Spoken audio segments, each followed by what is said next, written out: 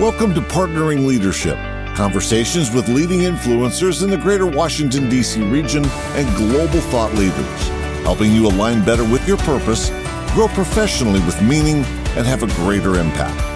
For additional leadership insights and bonus content, visit us at partneringleadership.com. Now here's your host, Mahan Tavakoli. Welcome to Partnering Leadership. I'm really excited this week to be welcoming Ed Offterdinger. Ed is co-founder and chairman of AO People Partners. He's a leadership coach and strategic business advisor who has served in many different leadership roles, including as CEO and managing partner. Ed helped co-found Conscious Capitalism DC along with David Gardner, and he is most recently co-author of the book Conscious, Capable, and Ready to Contribute. We talk a little bit about Ed's own background and leadership, why he believes in people development and showed it in his own leadership in organizations, why he has advocated conscious leadership, especially through conscious capitalism, and now some of his insights that he shares from his book, Conscious, Capable, and Ready to Contribute. I really enjoyed the conversation with Ed, and I am sure you will too. I also love hearing from you. Keep your comments coming. mahan@mahantavakoli.com. There's a microphone icon on partneringleadership.com. You can leave voice messages for me there. Don't forget to follow the podcast on your favorite platform of choice. Tuesday Conversations with magnificent changemakers from the greater Washington, D.C. DMV region, and Thursday Conversations with global thought leaders, primarily leadership book authors. And then finally, those of you that listen to these on Apple, don't forget to leave a rating and review when you get a chance.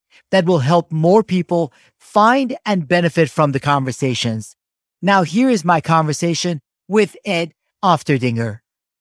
Ed Offterdinger, welcome to Partnering Leadership. I am thrilled to have you in this conversation with me.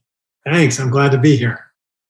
Really excited both with the leadership that you have shown in this community, the organizations you've helped found, and most recently, the book that you've written.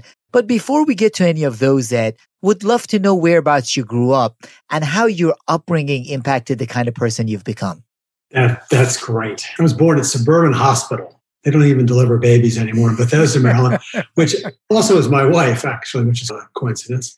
My father is a native Washingtonian. My great-grandfather had a cigar shop on 9th Street where the FBI building is. And we are so long-time Washingtonians. In fact, at some point I learned that they owned the whole block, but by the time it got to my father, none of that was still around. So I grew up in downtown Bethesda. I'm an only child. My dad sold life insurance at night. Neither of my parents graduated from college.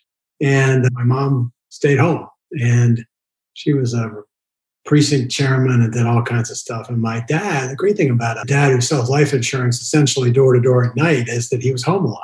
And so he coached the baseball team and all that stuff. So growing up was a lot of fun. And that experience of him, his family having had some money at one point and then not, really had a big impact on him. He never quite got there again, but he sure worked hard. And so I always tell people, we didn't have air conditioning in DC.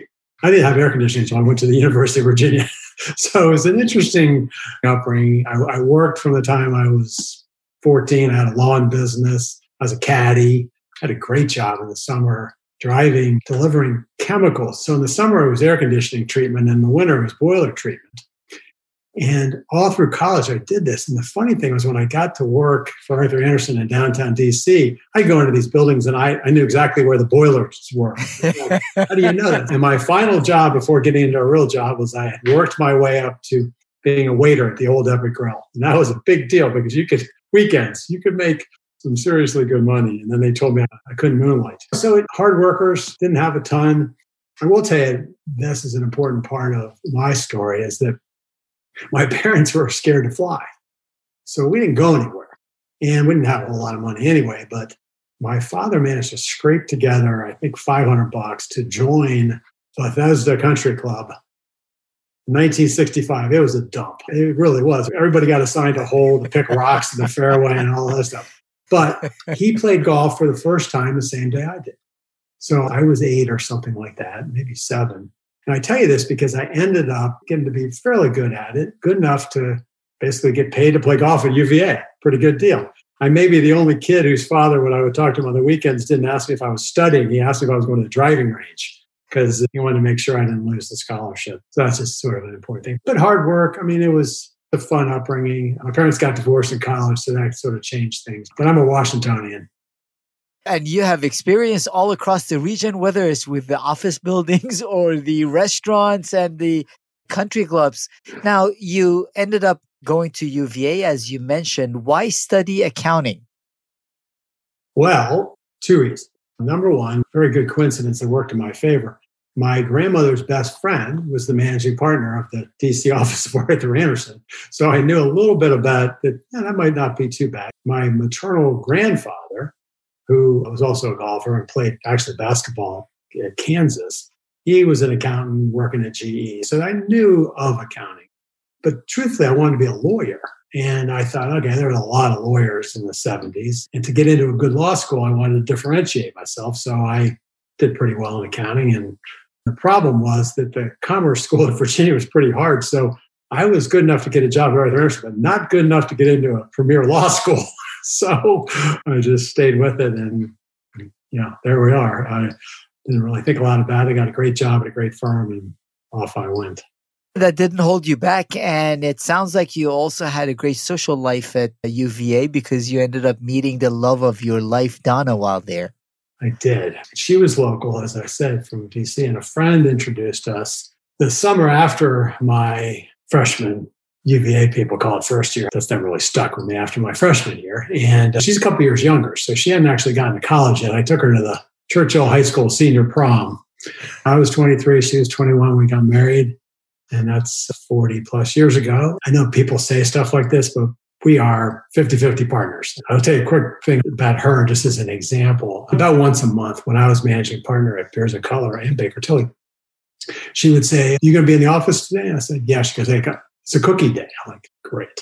So what the cookie day was, you're not going to believe this, but she would get up and she would bake, initially with about a couple hundred cookies, and she would come into the office and she would deliver chocolate chip cookies to everybody. And as we grew, that became quite an expedition. And of course, my partners would say, "Why do you think you still have the job?" And she would host the interns in the backyard. And so we're a team, that's for sure. That was certainly fortuitous that I met her in 1977. From early on, she was part of you having a great organizational culture with the cookies for the team, the cookouts, all of those other elements to it. I also know, Ed, that you are a committed family man in addition to your love for Donna. And it's your 2-year-old son that showed you the importance of family over just work. This is one sometimes I will still get choked up even telling it because it was such a whammo. I had a great job. I was working in Arthur Andersen, and this could have been any firm, and it could have been really anywhere. But for me, I was working a lot. I was traveling. I was moving up. And Bobby was coming up on 2. And I have a younger child, Kara, they're Irish twins. So they're 11 months apart. So she was somewhere in the room at the time. But anyway, Donna was playing a game. It was a Saturday. I was sitting in our little townhouse in Gaithersburg, and she says, "Hey, Bobby, where's Daddy?" And he looks around, looks right at me, and turns, spins, and goes and pulls the phone off the wall. I was sitting right there. And at that moment, I realized that was the definition of who his father was saying goodnight to Daddy on the phone. And I didn't leave the next Monday, but I knew that I was going to have to leave. And then truthfully, when I chose Beers and Color, one of the reasons was because I just knew that we could make that a place where clients came first and people came first, and we were all about excellence. But for me, and I hoped for the people working there, it could be a place where family would be first and still be able to do all those other things. But it's one of those where I can remember that like it was yesterday. And of course, it wasn't. What a powerful story, Ed, of understanding what is important to you, fortunately early enough to then be able to make the changes to be part of your family's life as your kids grew up. And also in having read some of your content, being familiar with what you talk about, this now resonates the fact that you understand and relate to the need for a balanced perspective for all the people in the organization, rather than the hustle culture that some have promoted for way too long. Yes, comparison is one of those things that's a little dangerous. I don't want to imply that we did it right and other people do it wrong, because it's not the case. But my business partner, Catherine, and I talk about things like this frequently. You think about it. We spend more time at work really than almost anywhere other than sleeping, maybe. And that's not always the case. So it's such an important part of our lives. Why does it have to be hustle, hustle, hustle just for the sake of accomplishment? Or it can be a place that it feeds the whole person. I know that sounds trite, but I really believe that. I've always believed that. And the funny thing about it is, as you know, when you really invest in building that kind of culture where people are that way, guess what? You also succeed more. The companies do better. They make more money. They grow faster. Okay, I'll take that. It starts with that kind of culture for sure. We weren't the only. There are a lot of companies doing this, as you know. It is, and it's important for us always to reassess and look at how we can do a better job with it. Now, early on in your career, you also met a coach, Dave McGuire, who had an impact in your perspective on developing yourself as a leader and your team too. Yes, I've had 4 or 5 things in my life that I would just say are gifts that I wish everybody could have. And Dave McGuire was one of them. I always do this when I'm coaching. I look over here because I have his mass card on my inspiration board. So Jim Beers was very forward thinking in the mid-90s, decided that we would invest in professional development in a big way at the firm. And we only have 60 people or something, maybe a little bit more. I don't quite recall, but with the idea that he would bring an organizational psychologist, and he brought in Dave McGuire, who was basically an HR guy. He had a funny story. I want to write his story. Dave grew up in Chicago, wanted to be a priest, but he wanted to be a silent priest. He was in a silent monastery for 5 years. And then at the end of 5 years, you have to decide whether to stay forever or go back. And he would say, I just like to talk too much. So I went back. And he goes back to Chicago. He starts in the mailroom at Continental Bank, and he moves up to become the head of HR at Continental Bank, which was a huge bank in the early 80s, which also failed. So then he turned into an outplacement specialist. His wife was a writer. They came to DC, and we were just so lucky to meet him. And he became my thinking partner. He's the reason I'm a coach today. There were times I always say to people, some days he puts his arm around you, and other days he kicks you in the butt. It's just the way it works. And I'll tell you one quick thing about Dave, too. He was not much on technology, old school. And so we would meet, and there'd be, say, 5 words the whole time, sometimes. Oftentimes he had things to say. But I would come in the next morning, and the light would be blinking on my phone because he didn't email, but boy, could he leave a voicemail. His average voicemail was 6 to 7 minutes long. I haven't got my pen. I'm scrambling, writing stuff down.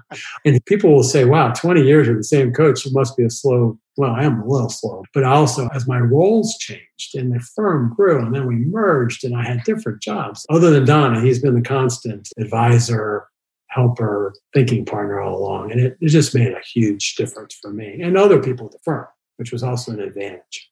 And that's really important to keep in mind, Ed. One of the books I like is $1 Trillion Coach. Eric Schmidt of Google wrote it about Bill Campbell, who was a coach to whether Schmidt and a lot of top people at Google, was a coach to Steve Jobs and lots of other people, in that the people that are at the top of their game typically are the ones that understand they need constant development and coaching, because there are blind spots and opportunities for improvement we all have, and we need people to push back on us. No question. That's why Dave was the right person for your development over the years.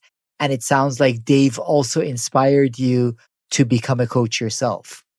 He did. And a couple of things on the coaching. The thing for me, I took a lot of 360s over the years, and I think I got better. There were certain things that I guess we'll never outgrow. I never had a real problem dealing with ambiguity. I'm quite comfortable deciding. And the problem is you got to learn to bring people along, Ed, Dave would say, or you don't need structure, which is pretty amazing for an accountant, but other people need structure. It was those types of things that just made all the difference. You got to remember, go back to my story. I'm still competing as a golfer. It's true. I still play tournaments. I played a lot of things in my 20s, 30s, and 40s. What's the one thing that every golfer has? A coach. So it's simple. And we also think we're going to get better. I mean, we all think we're going to get better. And so this idea of having somebody at my side to coach me, it just seemed very logical to me. There were days he hurt my feelings, but it's okay. But yeah, it really did inspire me to get into it too, because I know how much it works. And I love that book, by the way. That's a great, great story. And one of the things that I really like about that too is the thing about him was that he had also run businesses. So he had credibility and he had practical experience. And Dave had practical experience. He had dealt with lots of people. And for me, when I think about my coaching, I draw on a lot of different experiences. Some days I will say more than others. But he's really the reason I'm doing it. And as he coached you along, you focused a lot on developing leaders that you pride yourself on, Beers and Cutler. I was very familiar with the organization. You did spend a ton of effort, time, and money on development, but you also had an experience studying Southwest Airlines. And Herb Kelleher, who is really a magnificent leader of that organization. If you think about it, if people think about Southwest Airlines, started out in a legacy industry that no one thought anyone would be able to succeed at and make money in. And for many years, they've continued reinventing and succeeding in that industry. So what did you learn from your experience at Southwest and Herb Kelleher? So the funny thing is that this was let's tell you how long ago. It was a young leaders program for the American Institute You're of CPA. Still young. Yeah, I am. But it was a while ago. And so went in the fall, went in the spring, and for 2 or 3 years. It was great. It was at the UT Austin Macomb School. I don't think they called it that. But one of the prime companies studied was Southwest. And it had such an impact on me. The business model was brilliant, first off. Things like only one type of plane made it a lot easier to do all the things.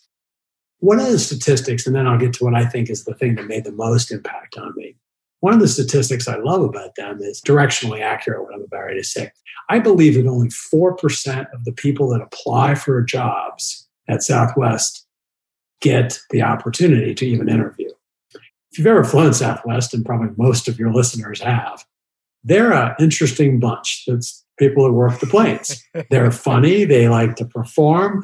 They're extroverts. They know exactly what type of person works well and best at Southwest.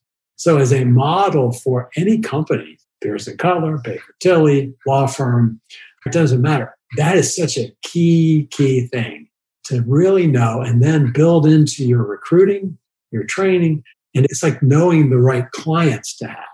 If you know what works, okay, so that was brilliant. I never drank wild turkey at work, which was his favorite thing. Thankfully, I didn't for a variety of reasons. But the one thing that stands out for me, and this ties very much into conscious capitalism and some of the things I'm involved with today, was sort of in response to the Milton Friedman business is shareholder value or profit.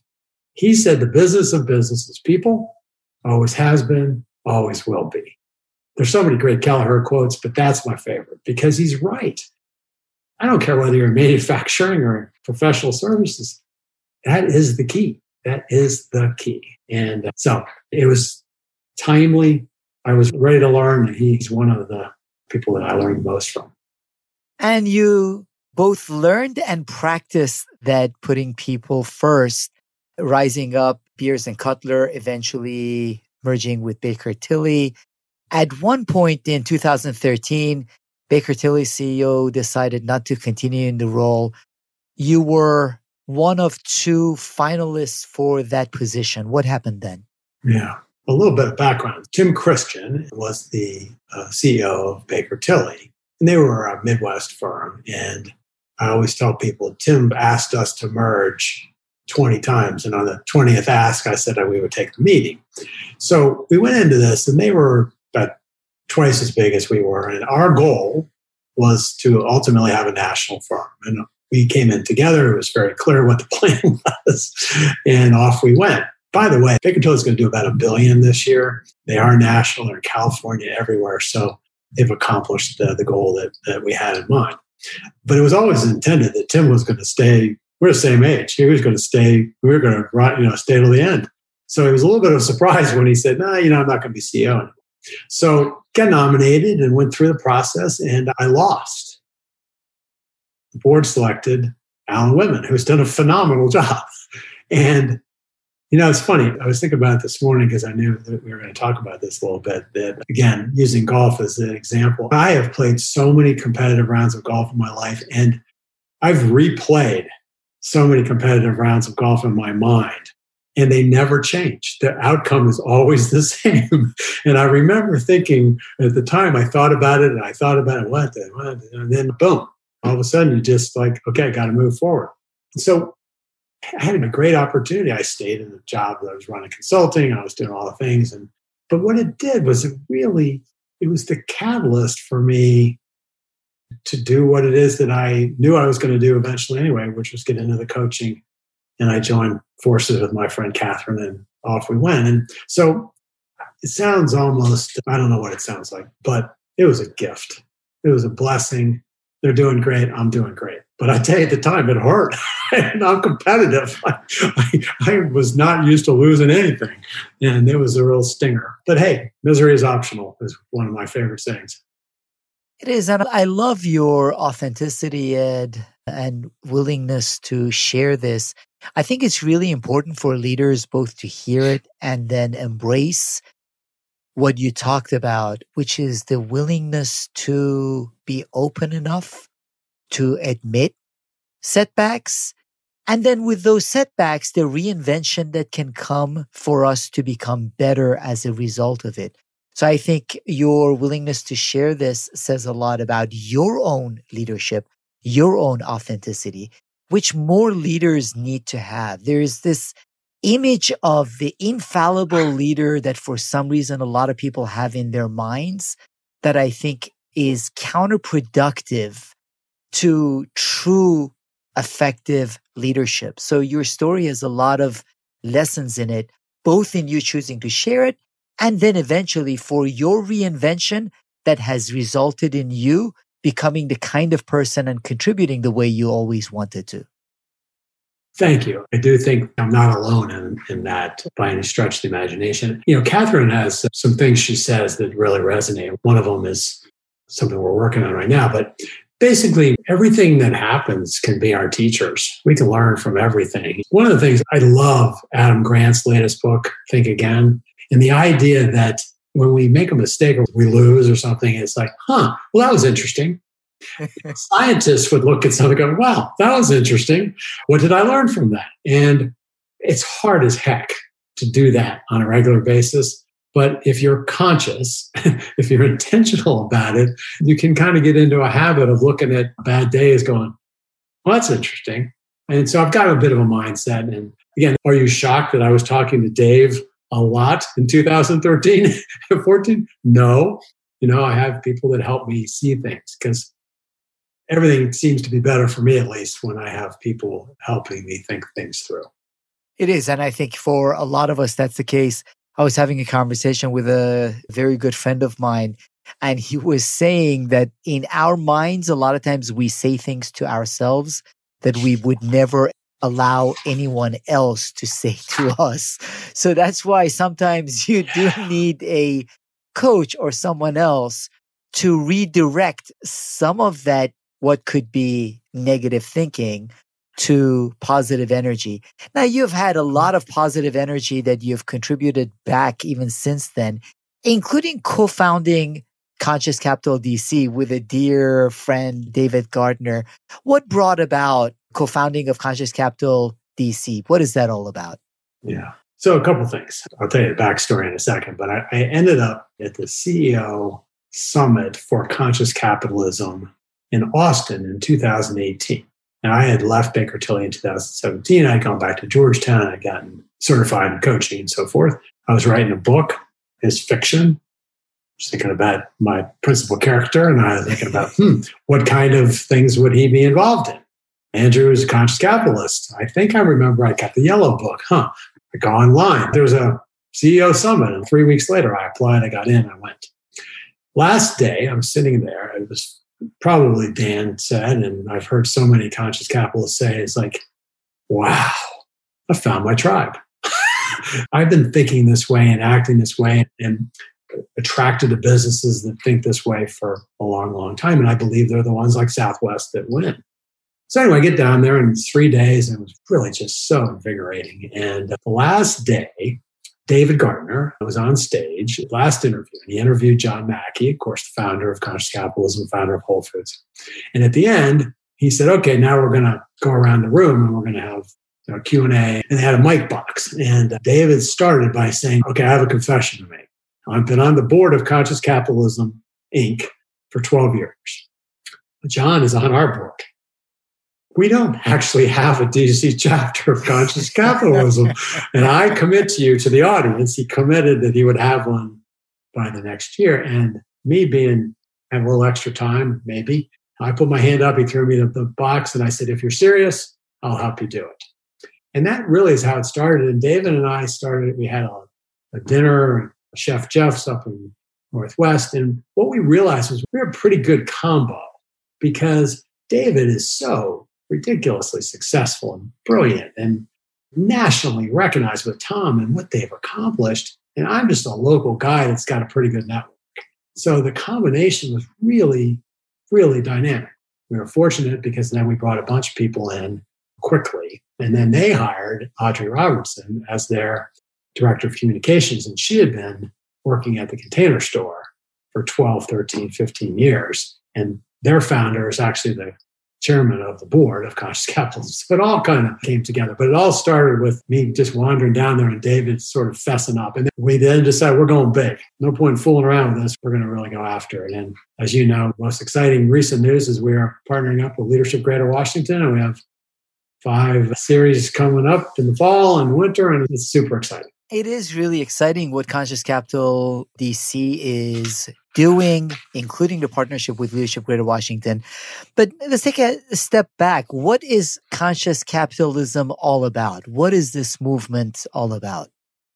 At its core, we think of it as inspiration, connection, and education. If you go one step farther back, the core of conscious capitalism is embodied in the book Conscious Capitalism, which was written by John Mackey and Raj Sisodia. And it's that there are fundamentally 4 tenets of conscious capitalism that if companies operate in this fashion, it'll be a better world. Actually, the business elevates humanity better than anything. The capitalism is not the problem. There's some capitalists that are the problem. And in this day and age, where half of the young people think socialism would be a better solution because of what they've seen and experienced, this is a better alternative. And so it's really the idea of higher purpose, which is not a new concept. Jim Collins was writing about the great companies having higher purpose when he wrote Built to Last back in the 80s. Then the idea, which I think goes to Ed Freeman down at UVA, Darden, which is this idea of stakeholder orientation. As John would say, there are no trade-offs. In other words, yeah, shareholders really matter. So do your clients. So do your people. So do your customers. So do your suppliers. So does the government. So does your community. And if you start trading one off against the other, it's just not going to. So there's this integration, stakeholder integration and orientation. And there are tools to do it and so forth. So I'll come back to the education part. The third one is conscious leadership. Conscious being a pretty important word, which is intentional, thinking, not just letting things happen, very mindful, trying to do the right thing. So conscious leadership, and then the idea of conscious cultures. And so if you go back to inspire, we want to inspire others, leaders, companies to operate that way. This is not B Corp. So we're not auditing, we're not certifying, we're inspiring. At the same time, we're educating. So there is a field guide, there's a follow-on book. The program we're doing with Leadership Greater Washington will be educating on each of those tenets. And then Jay Jacob from Mars Economics and Mutuality is going to bring the whole thing together at the end.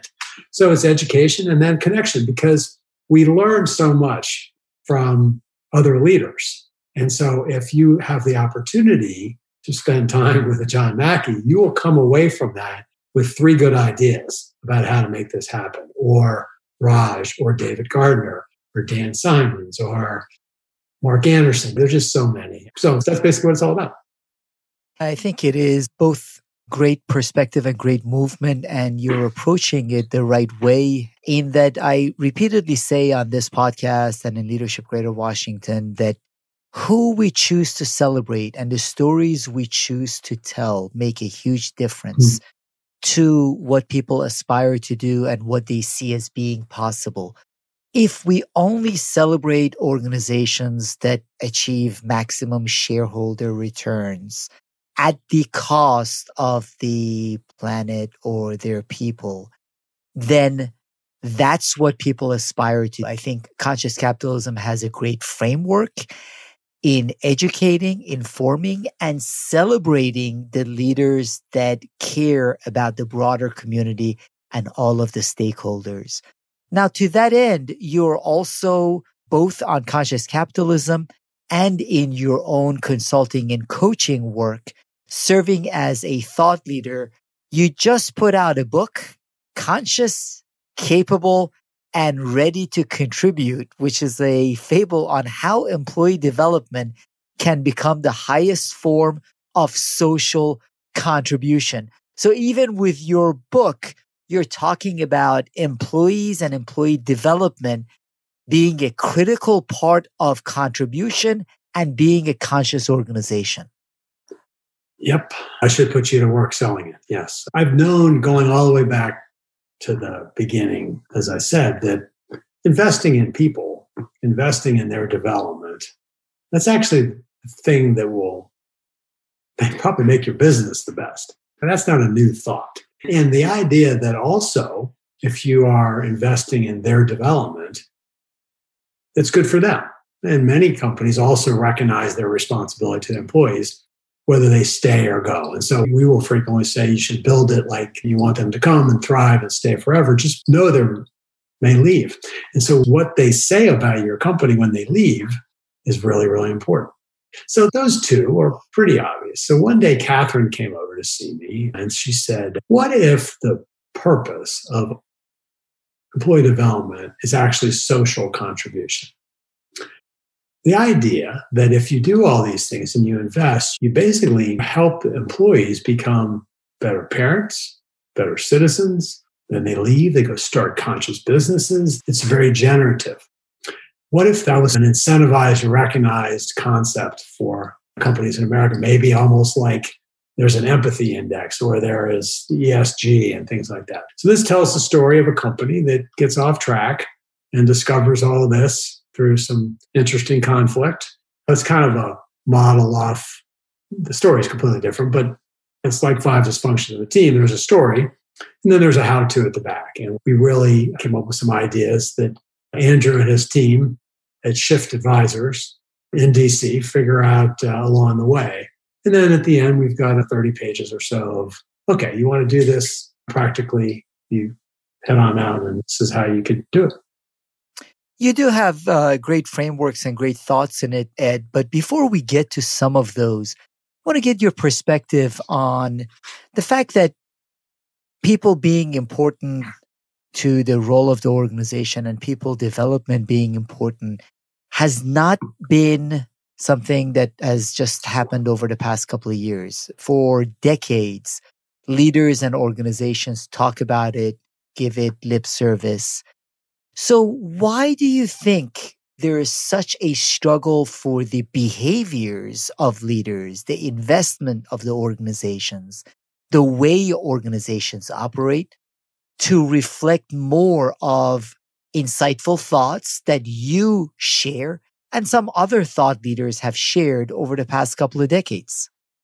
Well, there's a lot of answers to that question. But one, it starts with the opposite of a lot of short-term thinking. I think that's really the fundamental problem, is that it's very difficult if you are the CEO or even the head of HR of a publicly traded company to think as long-term as you should, because you get a lot of pressure. The interesting thing, and this is right in Conscious Capitalism and then Raj Sisodia's other book, Firms of Endearment, which is a funny title. The truth is that the companies that do these things, their shareholder value, I think the number is 8 times. It's 8 times higher over a 12 or 13-year period. I think it's just the short-term pressure and the lack of courage, candidly, that is necessary to just say we're doing it. I was on a call this morning with preparing for something else, and it was the head of HR of a company, and he just said, "Why is it, Ed, that L&D is the first thing to get cut?"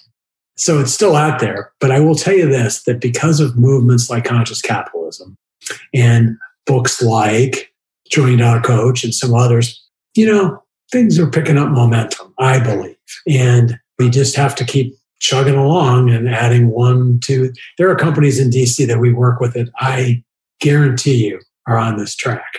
And so you multiply that across the country, across the globe, you can get there, but it's not going to happen overnight. It's just one of my favorite quotes is water conquers rock. And that is so true, but that also is over a long period of time. So we just got to keep plugging. I love water conquers rock because we do have to cut away at this. And I would challenge, I don't necessarily think this is something only the public companies with quarterly pressures do.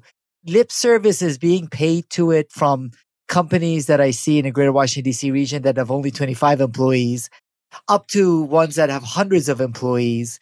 Lots of lip service, not as much action. So we do need to celebrate more the organizations that are doing it well. And we do need to learn from frameworks like yours. Because one of the points that you make is you say we are moving into the next chapter of modern business when it comes to people development. What do you mean by that, Ed? I think that, I was thinking we have 22 endorsers. And so you think about that for a second, from all walks of business life who read this story and said yes. And some real thinkers in there too. And so you think about it, I think there are people buying into B Corp idea, Imperative 21, obviously Conscious Capitalism. There are more and more companies, even the Business Roundtable, who's taken a lot of flack over it, coming out and saying, no, Friedman actually had it wrong. I think we are moving into it because I think more and more companies are investing in recognizing that it's also good for their long-term value. It is unequivocal that if you give them the data and you show it to them, it actually works. So I think there's a movement coming, not coming, that is in process. And it's going to take time, but I think we are moving into that. We both do very much. But it's based on what I see and hear from conscious businesses that I hang around with. And one of the elements you mentioned with respect to the movement is that soft skills need to be redefined. Yeah, it's funny. One of the things we would say is that soft skills it's kind of a misnomer anyway. There's nothing soft or easy about teaching those. So we've reimagined them into 2 buckets: mind skills, we call them, and people skills. And your mind skills have really the way the brain works. And so things like critical thinking, wow, this world could use a whole lot more of that. Adaptability, having a growth mindset. And then you have the fundamental people skills, of which the absolute number one important is listening. Okay. And so then what we challenge companies to do is to go through and really think about what are those core capabilities that really make the most sense in your company. And we have 20 of them. It's all, explained in the book and such, but choose them. And then you actually can train on these and you can embed them in the life cycle. You can say they're important. You can start talking about them and onboard. You can build your performance management around the critical thinking and how someone performs in it. And we draw a little infinity sign between performance management and learning and development, because that's kind of de-linked. I'm getting a little HR here, but it's amazing actually how many, I think the statistic is 60%. If you ask L&D, 60% of them will tell you that their programs are not linked to strategy. Huh? I mean, it just doesn't make any sense. But if you build these in, so we've really just sort of put a stake that there's nothing soft about them. It's fine, but we call them mind skills, very, very specific set of people skills, and obviously technical skills. In other words, you still have to know how to do the job. And that's where most companies spend all their money. But we would posit that actually the thing is going back to my experience where why were we so good? Why are some companies so good? Actually, because they invest in people skills and mind skills. I absolutely believe, Ed, as we are evolving beyond our organizations focusing on manufacturing, on systems, those elements that can be routinely done will be done by machines or computers and artificial intelligence. The remainder of what needs to be done requires the creativity and the critical thinking skills, things that cannot be done through machinery and artificial intelligence. Therefore, developing those capabilities in the people becomes a competitive advantage and a real differentiator for the organization. Amen. And some people find that counterintuitive at first, but it isn't. They think, oh, in the world of AI and technology and so forth. No, actually, it makes these more important, which is really, I'm just piling on to your good point. Who makes a really good argument for that is Tom Friedman in his last book, which is a few years old now. Thank You for Being Late, The Age of Accelerations, which the idea that everything is accelerating so fast. So it's going to be those types of people skills, mind skills that make all the difference. So Ed, you also mentioned culture as a piece of what organizations need to be mindful of, building a conscious development culture. What are some elements of having the right conscious culture from your perspective? Well, for us, we've reimagined kind of taking the employee life cycle and really figuring out how to embed all these things around the horn. I think it really starts with an acknowledgement that leadership has to lead on this. So many times what happens is we'll come up with some great idea and throw it to HR. Nothing wrong with that, but pushing the rock up the hill as opposed to the CEO being sort of the chief people officer, if you will. So we talk in the book about how to understand the role of leadership. We give you some ideas on how to be thinking about that. Oftentimes, just making the statement that our business and our people strategies are aligned.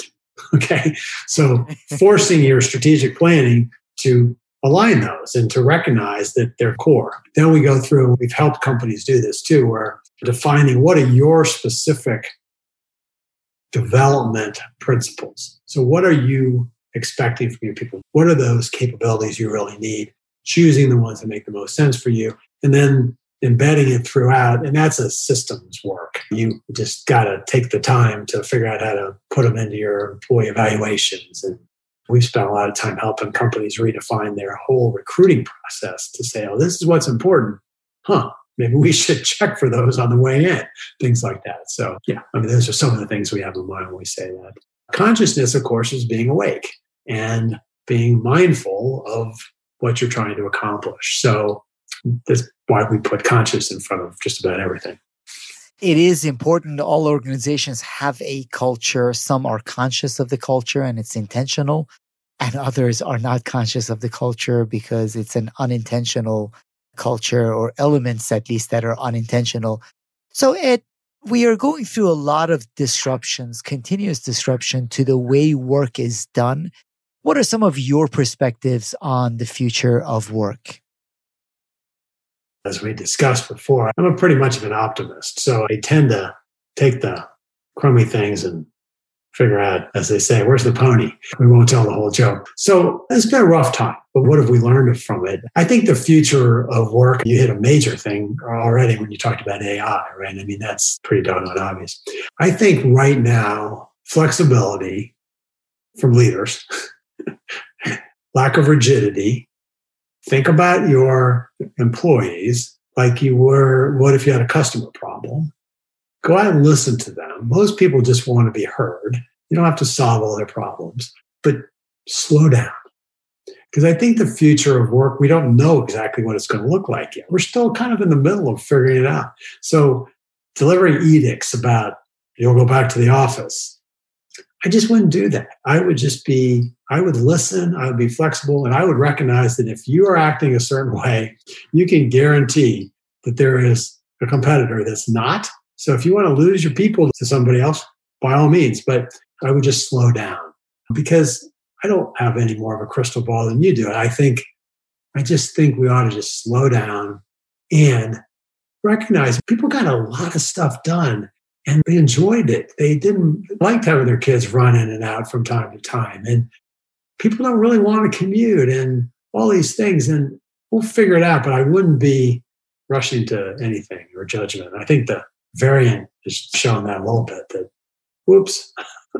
So I hope that addresses it a little bit. That flexibility is absolutely critical, Ed. And I did a solo episode on the certainty of uncertainty. And we need to become comfortable as leaders in embracing uncertainty and flexible enough to adjust when needed. So your thoughts align very well with that. Now, I know in addition to your own book, because partly of your mom and your grandma's love for books, you read 25, 30 books a year. What are some go-to books that you find yourself recommending, or some of the most recent ones you've found to be impactful with respect to how to lead organizations or teams more effectively? Number one on my list, or at the top, you've already mentioned, which is $1 Trillion Coach. I just think it's a very practical book with some great stories. So that's one. It's funny, people that I coach in the world of Zoom these days, I've been doing this coaching now for almost exclusively like this. And so I'm always rolling to the left or rolling to the right because I got 2 bookshelves. So some things for me, one of them that I still recommend is Built to Last, believe it or not. So Colin's first book. It's the book that gave us the term BHAG, Big, Hairy, Audacious Goal. It's the one that gave us the tyranny of or. Great companies and great people, frankly, don't think in terms of or. They think in terms of and. So I will frequently recommend that just because some of the companies turned out, it's like, yeah, but the principles are really good. Marriott's in there, for example. Then recently, I'm a member of the Big Idea Club, which is Malcolm Gladwell, Susan Cain, all these people that I would love to be. Malcolm Gladwell, Susan Cain, Adam Grant, and Dan Pink. And they curate 2 business books a quarter. And I get those books. It's really good. I don't know why I'm putting a plug in for them, but why not? But one of his books is actually one of his first books, Dan Pink, that is, A Whole New Mind. It will make you think in a way you've never even imagined. It's just phenomenal. So that's one. Mindset, good old classic from Carol Dweck. Growth mindset is still something that we should talk about, think about, teach, strive to have, all those. More recently, the book I probably hand most of my clients is You're Not Listening,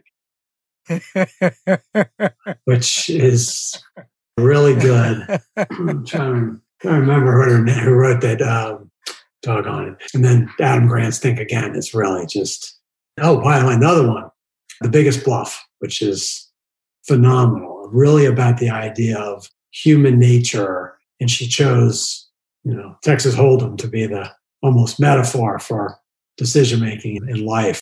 So it's a great story as well as some really great lessons. So those are just a few, but I could go on. Bill George, just about anything he's written. So 7 Lessons for Leading in Crisis. I went to that book over and over and over again in the early days of COVID for my clients because, don't be Atlas. And that's rule number 5. We all think we got to figure it all out ourselves. Never waste a good crisis also came out of that book. So that's a really good one. Bill George is phenomenal. Those are great recommendations, Ed. And I think one big recommendation that is part of all of what you mentioned, it's important for leaders to keep in mind that we do need to be obsessive learners with a growth mindset. With the pace of change picking up, that acceleration that you also mentioned, we need to learn faster and need to develop ourselves. So yes, we need to develop our people, but we are one of those people and need to develop ourselves. And your book and your thought leadership is a great way to do that also. So how can people find out more about your book, Ed, and connect with you? Thank you. I just want to say one thing real quick. So leaders who may not have the time or think they don't have the time to read that many books, there are a number of really good ways to learn these days. There are TED Talks. There are great podcasts out there. So it's not just pick it up and read the book, but I hope you would pick ours up. So you can go to consciousandcapable.com and order the book right directly from there. And you can connect with me right there and then find me on LinkedIn and other places. So consciousandcapable.com. Consciousandcapable.com is the way to access Conscious, Capable, and Ready to Contribute. And Ed Offterdinger, I am really grateful that you have found a way to contribute to leaders and organizations through your work history, through helping found Conscious Capital DC, and now through your book. Thank you so much for sharing some of your thoughts and perspectives on the Partnering Leadership podcast. Thank you for the opportunity. It was really fun. You've been listening to Partnering Leadership with your host, Mahan Tavakoli. For additional leadership insights and bonus content, visit us at partneringleadership.com.